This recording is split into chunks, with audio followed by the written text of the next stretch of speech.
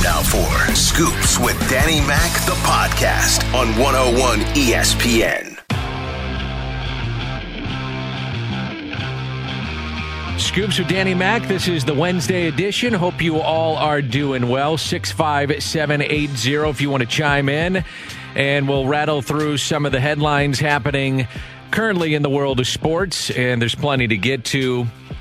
Let's see. But the number one thing I want to talk about is Randy's carrot cake. That was spectacular.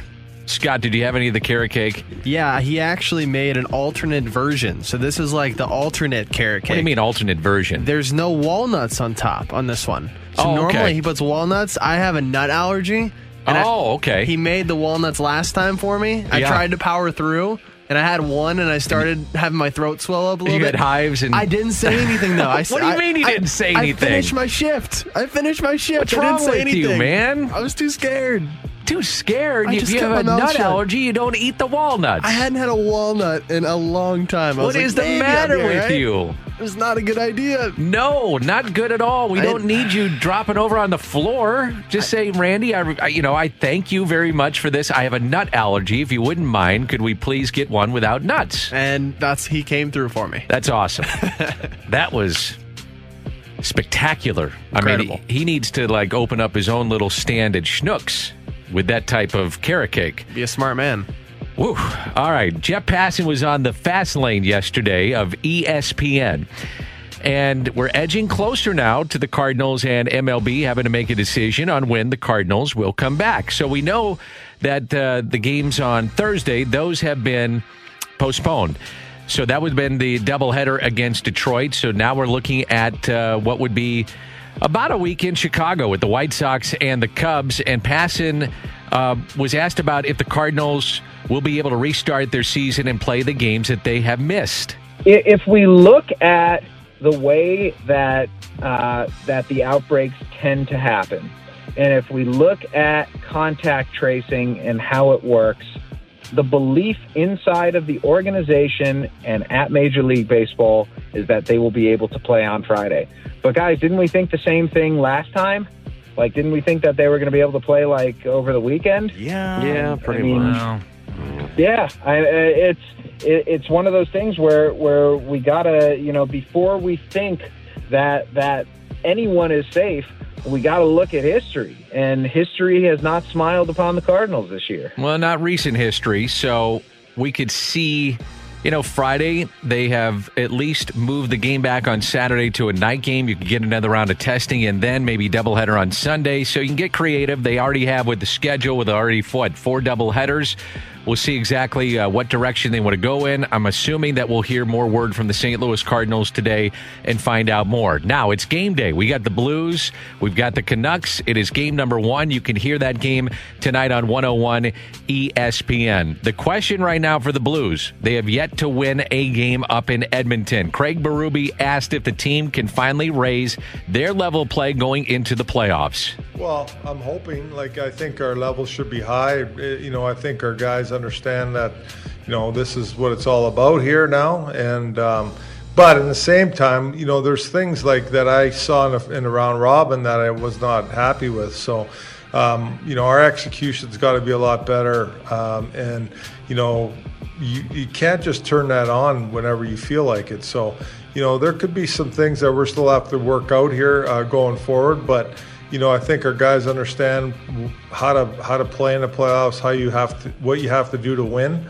So that's a good sign, I think, for us. But it's going to be an intense hockey game. Vancouver's a good team, and they're going to come at us with everything, and so we're going to have to be ready. I thought it was interesting with the crossover yesterday, Jamie Rivers, and he said, you look at it. He goes, I don't like to say this, and I'm paraphrasing, but you weren't really playing for a lot. You're playing for positioning in the seeds, but now. It's all real. Now it means something. Now you've spent that time in the bubble, and here we go. It actually means something. Let's get it on tonight. David Perron was talking about the game starting later. So here we are. We're in a bubble, and yet they're playing Vancouver, and still the game started 9:30 St. Louis time. I worry about Petro and the bubble life. No real estate to go check on off days and things like that. But other than that, I think he's going to be fine. I don't worry about those starts. I think last year in playoffs, there's always different times. For me, when I was here with Edmonton, we played a lot of 8:30 starts on Saturdays, things like that. So for me personally, it doesn't change anything, whether it's afternoon or at night. Yeah. Can I just get a 7 o'clock start time? I think I speak for everybody. Yeah, please, definitely. With you coming in on the morning show tomorrow, Danny. Yeah, it's gonna be a tough, tall task. Didn't they realize I had an early start tomorrow? It didn't matter. I'm up early anyway, so I'll be fine with it. I'm fine with the early start. I'm fine with a late start. Can we not do 5 overtimes tonight, please? That was entertaining hockey, though. Can you imagine if we're up till when we have to leave for work the next morning? It's okay. You know what? As I've said during all this, I'm not going to complain ever again about when I got to watch sports. We never should, right? That's a good call. We just wanted sports, man. Now we got it, and I'm going to complain about 5 overtimes at 2 in the morning. Bring it. Great. I don't care.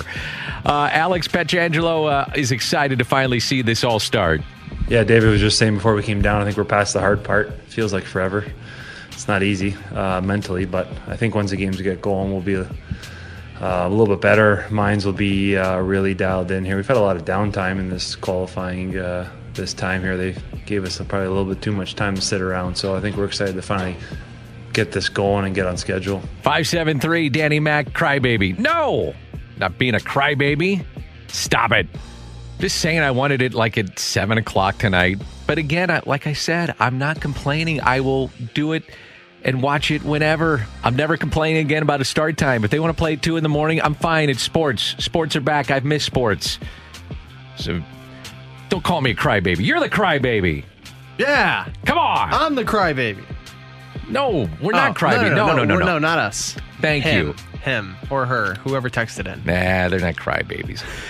All right, college football. They're trying to make a season happen. We'll see if it happens. At least some of the major conferences. Jay Billis, college basketball analyst, was on SportsCenter, and he talked about the Pac-12 and the Big Ten cancellations. It's not that we couldn't foresee this at the time. It seemed remote because we were dealing with something we really didn't have any understanding of. Our understanding of things has progressed some, but it's still very new. There are a lot of unknowns. So again, I'm not second-guessing the Pac-12's decision here because their footprint is very different than that of other conferences. There are far more hotspots, especially in the state of California, where it's going to be very difficult. But for other leagues, I mean, I've been hearing from coaches nonstop saying that there's no reason that basketball cannot be played in November because students are leaving campus. I mean, basically every campus is going to be getting their students out before Thanksgiving. So that most coaches are looking at this saying there's no reason that we can't have our players isolated during that period and be perfectly safe to play basketball.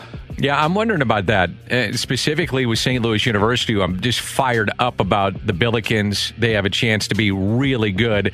There was an article in the past 10 days talking about SLU being a potential Final Four candidate. That's how highly thought of SLU is going into 2020, 2021. By the way, how about the Big Ten? You know, they say, well, we're out. And I honestly think that they felt, in terms of football, that other conferences were going to say, oh, well, the Big Ten, hey, we're going out. So other conferences are going to follow, and the other conferences go, no. Okay, see ya. I think the SEC is following anybody? No. Not a chance.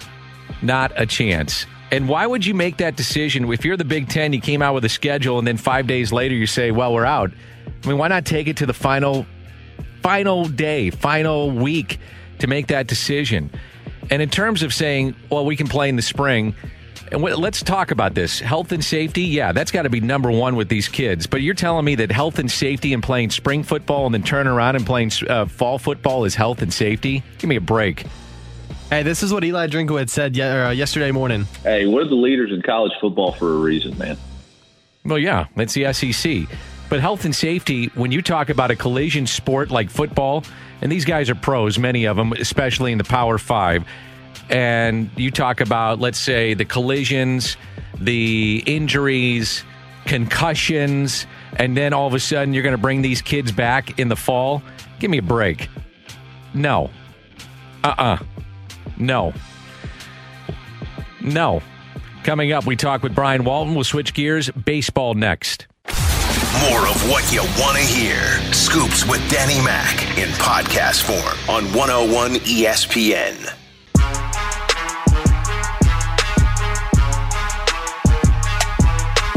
Every Wednesday, it's a chance to visit with Brian Walton, really dive into the game of baseball and what's happening with the St. Louis Cardinals. Brian covers the minor leagues, also the major leagues at thecardinalnation.com.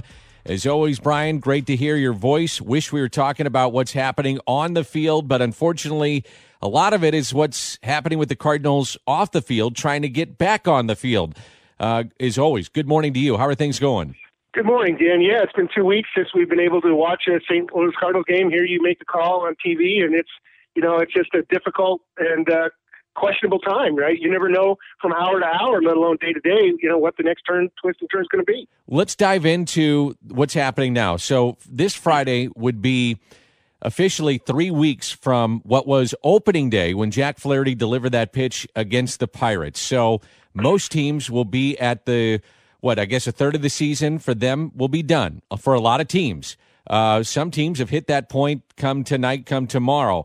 The Cardinals will have played 5 games total. So how can they reasonably fit a schedule of, let's say, 50 to 55 games, 58 games, 60 games, whatever the case may be, in a short amount of time? How can they possibly do this? Well, at this point, Dan, if the Cardinals were, and this is a big if the Cardinals were able to start play on Friday on schedule in Chicago, 52 games are currently scheduled. Now, that includes 4 doubleheaders in the month of September. So the schedule has gotten pretty jammed already in, rescheduling some of the Detroit and Milwaukee and Chicago games that were postponed already. But right now, if they got started on Friday, they would play 52. The question is how many more of the 8 will get pushed, and added into the schedule later to try to create, in whatever someone's mind is a legitimate, competitive, fair season. Now, in terms of the actual schedule for the Cardinals to get back, Rob Manfred said that they want to see at least 3 consecutive days without a new positive test before the Cardinals can return.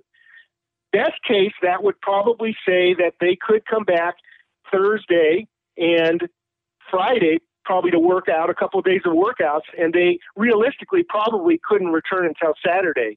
And the rumors, just rumors, if they were to return on Saturday, maybe they play a doubleheader on Sunday to make up the game on Friday. But again, at that point, only 52 games are on the schedule. And by the way, that's best case, assuming no more cancellations.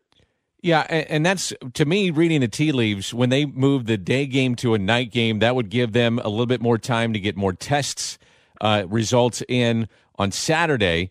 And that's the way I read that as to why they would move that from a day game to a night game and then maybe potentially play Sunday. Again, rumor, just kind of reading things as we go on the fly.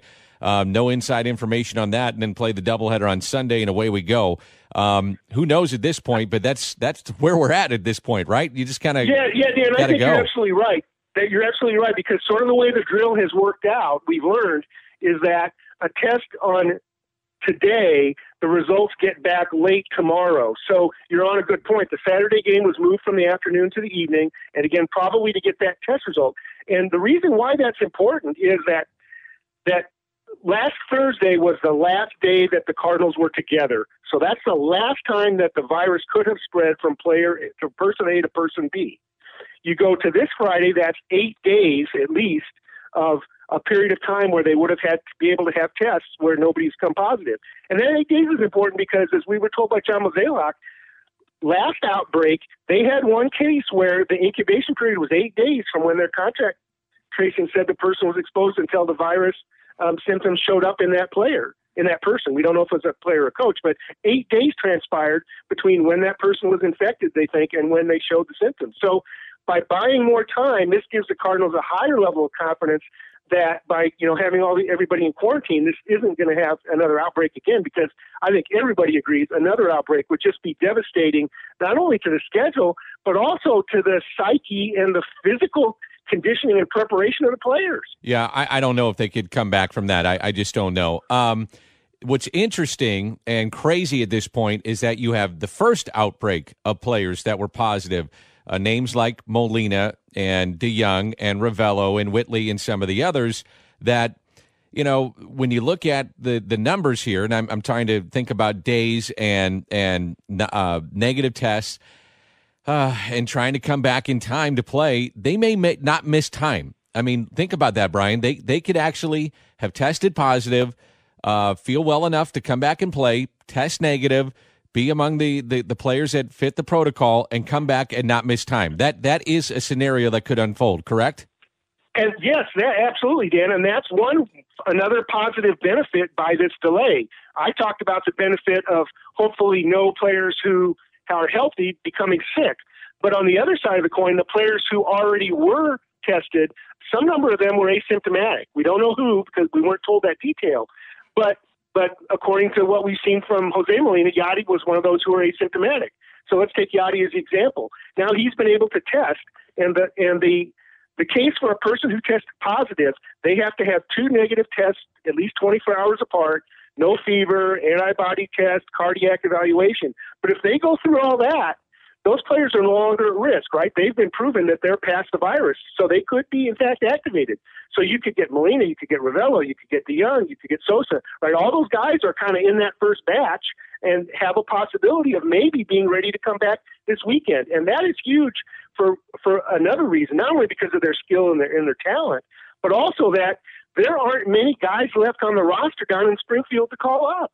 Well, that's the point that I've tried to make to fans, because a lot of people, whether it's in everyday life or just talking to people about what's going on, they say to me, well, wait a minute, there's this taxi squad. And I said, yeah. And they say that there's a satellite camp down in Springfield. Yeah. Well, why can't they just bring these players up? And I said, well, hold on. It's not that easy, because the idea was that if that happened, if there was a player that was positive, you could replace that player singular or 2, and then bring a player or 2 up, not 6, 7, 8, 9, or 10.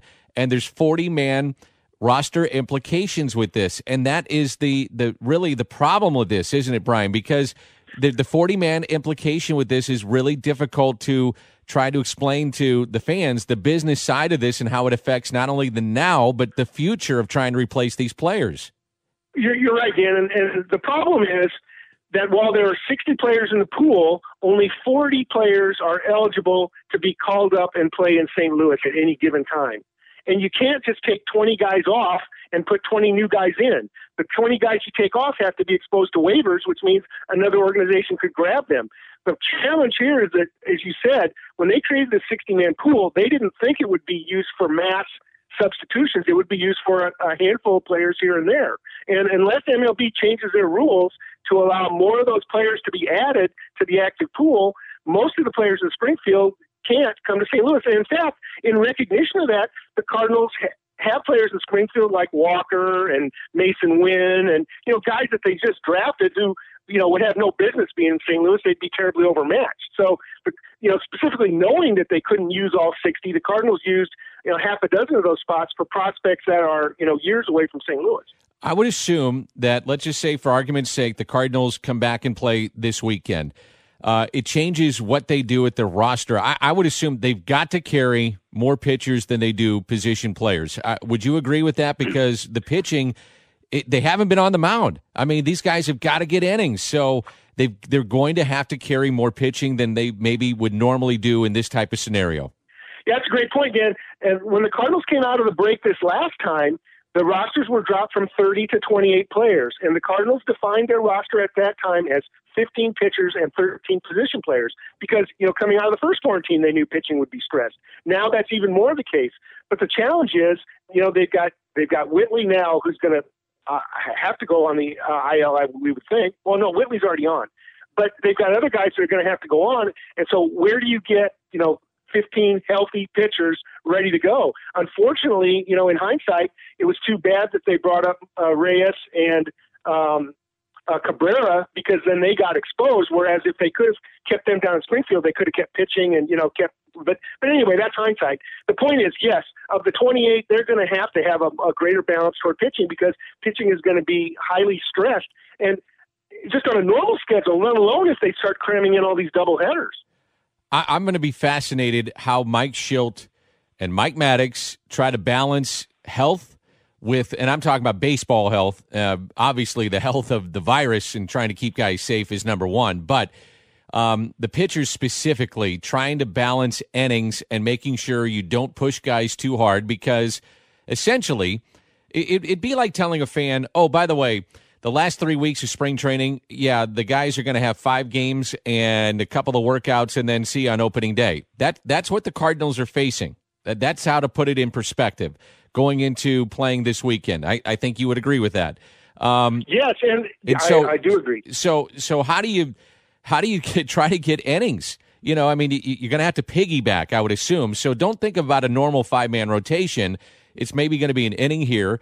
I mean, you could see times where a guy starts a game, maybe, where a guy is starting a game and he's getting 2 outs, and you see somebody up in the bullpen warming up just in case. I mean, that's what you may have. It's a possibility. That's the opener, strategy that we've seen other teams around the game use in times of normal health. And I just want to make one more general point.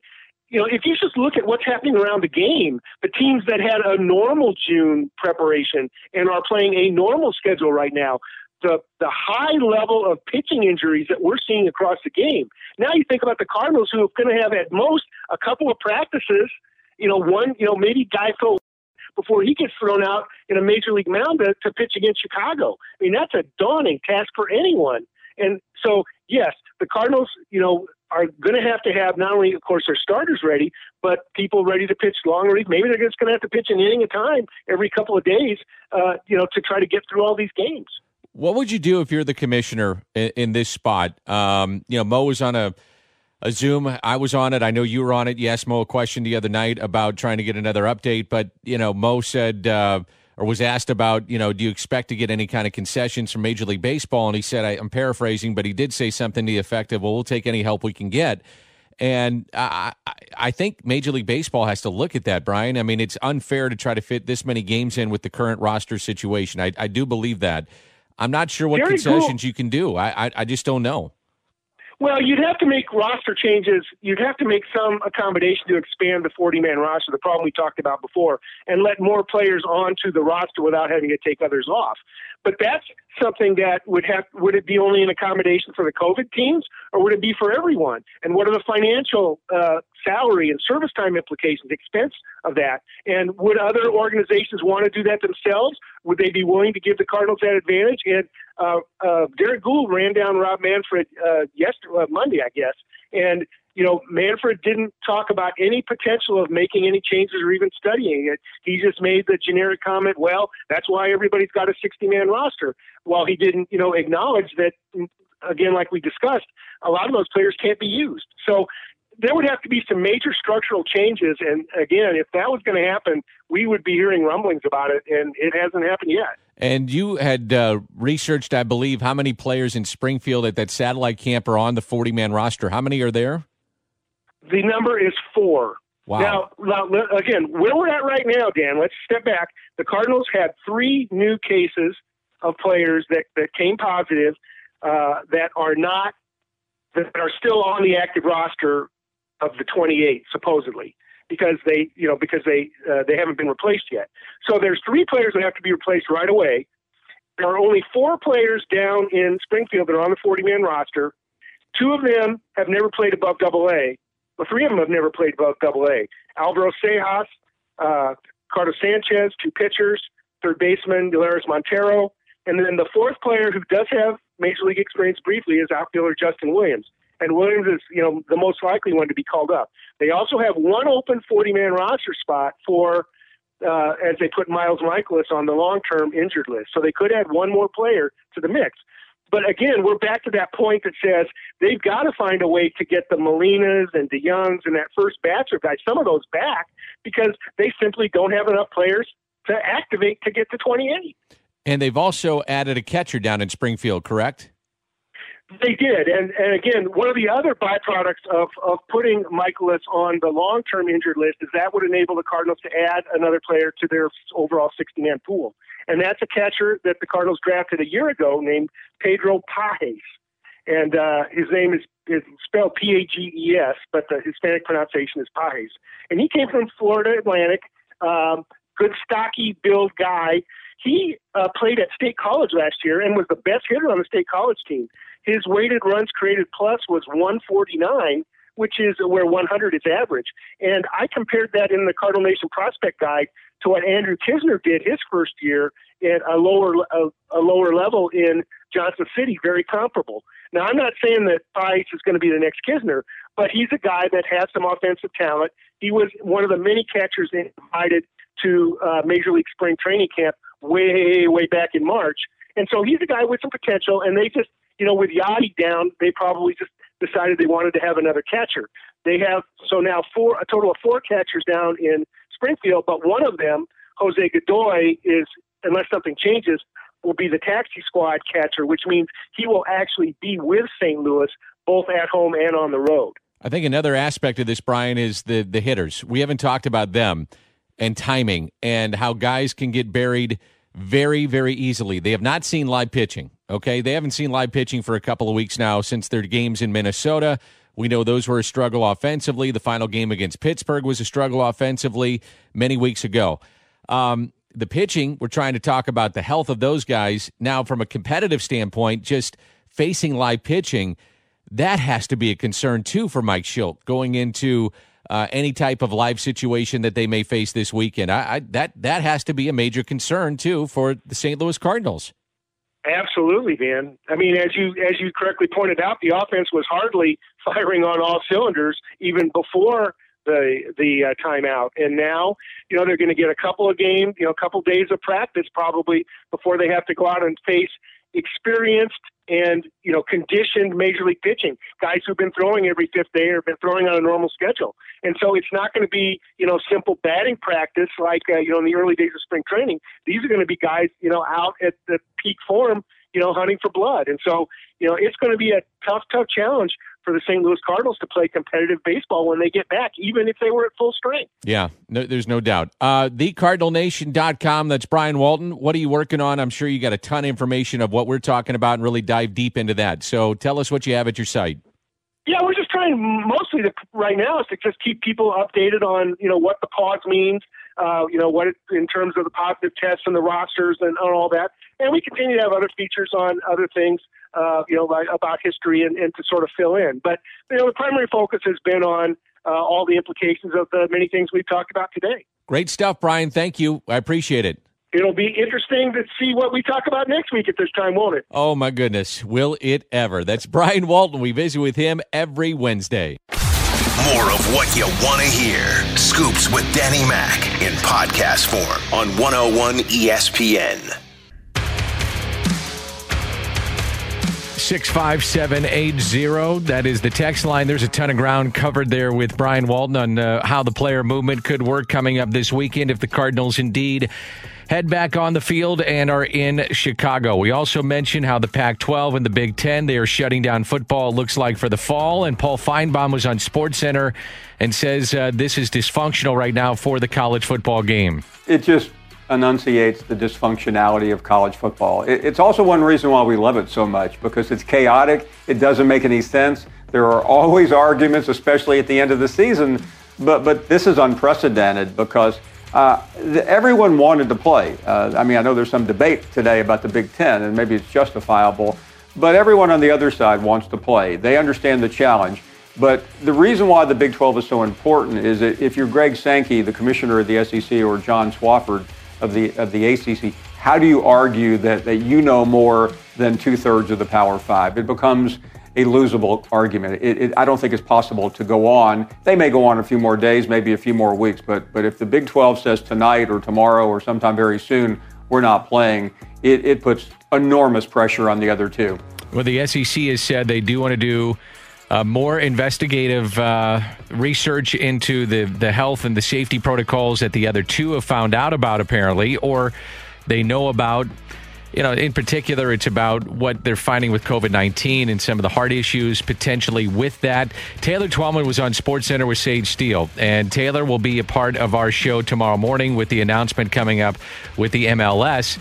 And he says the conference is right now, what is this about? Is this about the presidents? Is it about the ADs? Is it about the coaches? Is it about health? Is it about power? What do we have going on here? Money and power. It's extremely impactful. And no matter what anyone looks in this camera and tries to tell me that the NCAA, the Big Ten, and the Pac-12 are not playing football because of COVID-19, because if it was about science and if it was about COVID-19, then everyone would be in the same boat. But because everyone's all over the place, that tells you right now it's about power, and they don't want to give it to the players. Secondly, and this is most importantly, I don't care what the industry is, leadership is disappointing across the board, both on and off the field. Explain to me this. Billions of dollars are going to the NCAA. This is the most trying time in my lifetime for that organization. And where are they? Where's President Mark Emmert? He's deflecting to every other conference. That makes no sense to me. And that's the disappointing factor for me, because the student athletes don't have a voice. And guess what? They're never going to have a voice, because these conferences are saying, you know what? The money and power, it's ours, not yours. I wonder where the image and likeness situation is right now for the players, too. We haven't heard much about that. So if they come back, I am curious about where that is and where that sits for the student athletes. It's something I've been thinking about. But interesting points from Taylor Twellman. He'll be part of the program tomorrow. We'll cross it over, Rivs and BK, and that's coming up next on 101 ESPN. More of what you want to hear. Scoops with Danny Mac in podcast form on 101 ESPN. Always good to have Rivs and BK on a game day. Hearing from Jamie Rivers and Brandon Kiley as the Blues will play in Game 1 of the Stanley Cup playoffs in Round 1 against Vancouver later tonight. All right, I'm assuming you got a lot of hockey talk coming up with your partner being highly invested in what's happening north of the border. Are you saying Jamie's a hockey guy? I'm saying that. I'm actually a resident hockey guy on the show. He's our baseball guy. I think he flips the roles here, so I'm not really sure how to respond to this. But yeah, we've got plenty of hockey coming up. We've got Chris Kerber joining us at 11:30 this morning, and I think today we're finally going to learn how much of the round robin was real versus how much of that was just the Blues trying to find their game. Because this is the first time that everything is real. This stuff counts now, so there's no more excuses that can be had. What do you think? What do you think happens in this series? So, I am to the point where I believe that the Blues were trying to get back to their game. I do think there are certain things that they're not going to get there yet. They don't have their legs under them for Blues game shape, the way that Jamie would say it. And I don't think that's correctable in the amount of time that they had between their final round robin game and where we are today. They need to steal one of these first two games. If they can do that, I think they will buy themselves enough time to be able to prove over the course of the 7-game series that they're the better team. And I believe they're going to be able to do that. So I think they win. I think it goes 6 or 7 games in a series that if it was where it was supposed to be in April, May, I think it would have been a 5 or 6 game series. But I think because of the way that the Blues are playing right now, I can't pick them that quickly. I know you love college football. I do indeed. Eli Drinkowitz was on yesterday, and now we know out west they're not playing football. Big Ten said, hey, we're not playing, and all of a sudden the other 3 conferences go, okay, which I found interesting. They were like, oh, okay, they're not going to follow us, I guess. Are we going to have football? What do you think? I think we're going to start the season, Dan. Now, are we going to finish the season? I don't know. I view college football the same way that I view what we're doing with baseball right now. Every game that you get, just appreciate it. Yeah. Just enjoy it. Take it for what it is. Understand that there are going to be inequities within the season.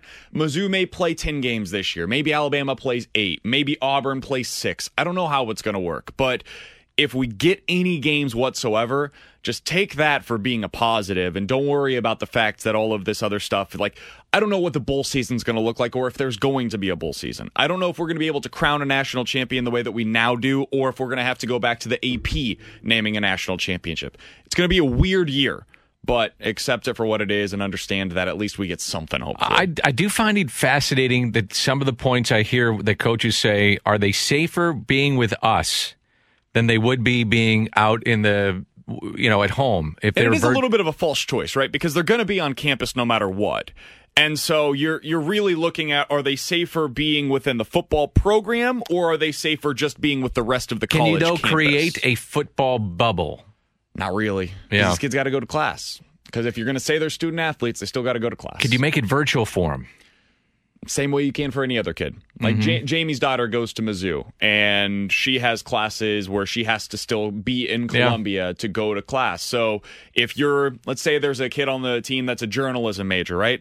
You got to go to class for some of that stuff. You just have to. You have to be in person to learn some of those things. And so, yeah, you have to be there. That's part of what we're trying to learn right now is how much of that has to be in person, how much of it should be virtual, and that's kind of the balancing act. What do you have coming up with Chris Kerber and who else? So we've got you coming up at 1 o'clock. Yep. We've got Chris Kerber at 11:30. I want to talk about this Blues restart with this round robin now over, finally getting into the postseason, and there are 3 things in particular that have to change if they're going to be able to move on in the postseason. We'll talk about what those things are coming up here in just a moment. Looking forward to it. Ribs BK next on 101 ESPN. You have been listening to the TV voice of the St. Louis Cardinals, Scoops with Danny Mac on 101 ESPN.